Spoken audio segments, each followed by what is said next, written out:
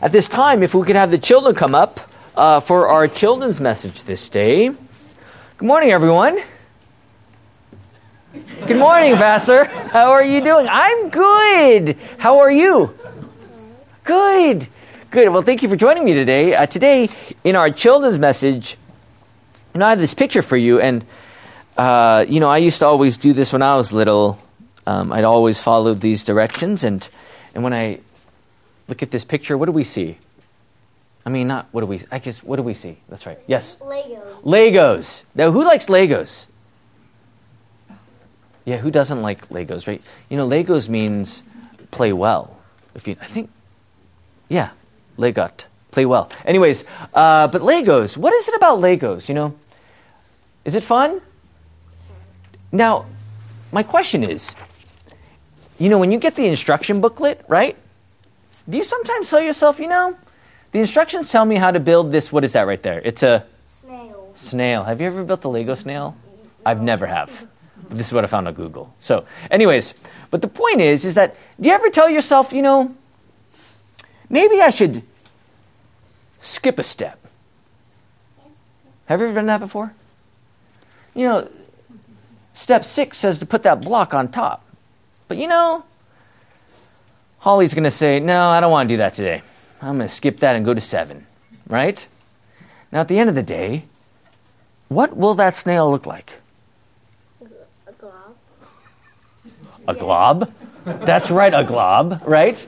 A tiny snail. Yeah, it won't have its shell on the back, right? And it might not look like a snail. Now, the reason why I tell you this, Aaron, you too, right?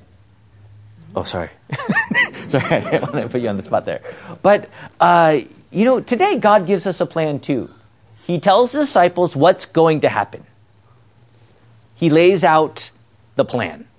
He says, this is what's going to happen. You're going to go to your own homes. I'm going to die on the cross. I'm going to rise on the 3rd day. And I'm going to overcome the world and give you peace. And there is no other way about it, because that's what Jesus does for the disciples and for you, right? And when we look at the plan, this is God's plan. Is your salvation, is your forgiveness. This is God's plan to give you eternal life. As sinners, we say, I want my plan, my way, right? We know what we're talking about. And so in our way, we want our time, our way, in our words, rather than God's word. But here the Lord says, no, look, I give you the plan. And at the end of the day, that plan is the cross. To who died on that cross? Jesus. Who rose on the 3rd day? Jesus. Whose plan was that? Jesus. For who? You. Well, thank you. Me too, right? That's right. And there you have your faith. It's Jesus. That's his plan for you. Your forgiveness by his death and his resurrection. Let us pray. Dear Heavenly Father, we thank you for this day. We thank you for your plan, your will, your grace. Bless these children always in the life of faith as they trust in your will and your promises. Lead them in the gospel, guide them in Christ and through all things. Grant them your peace, knowing full well that you have overcome the world for them.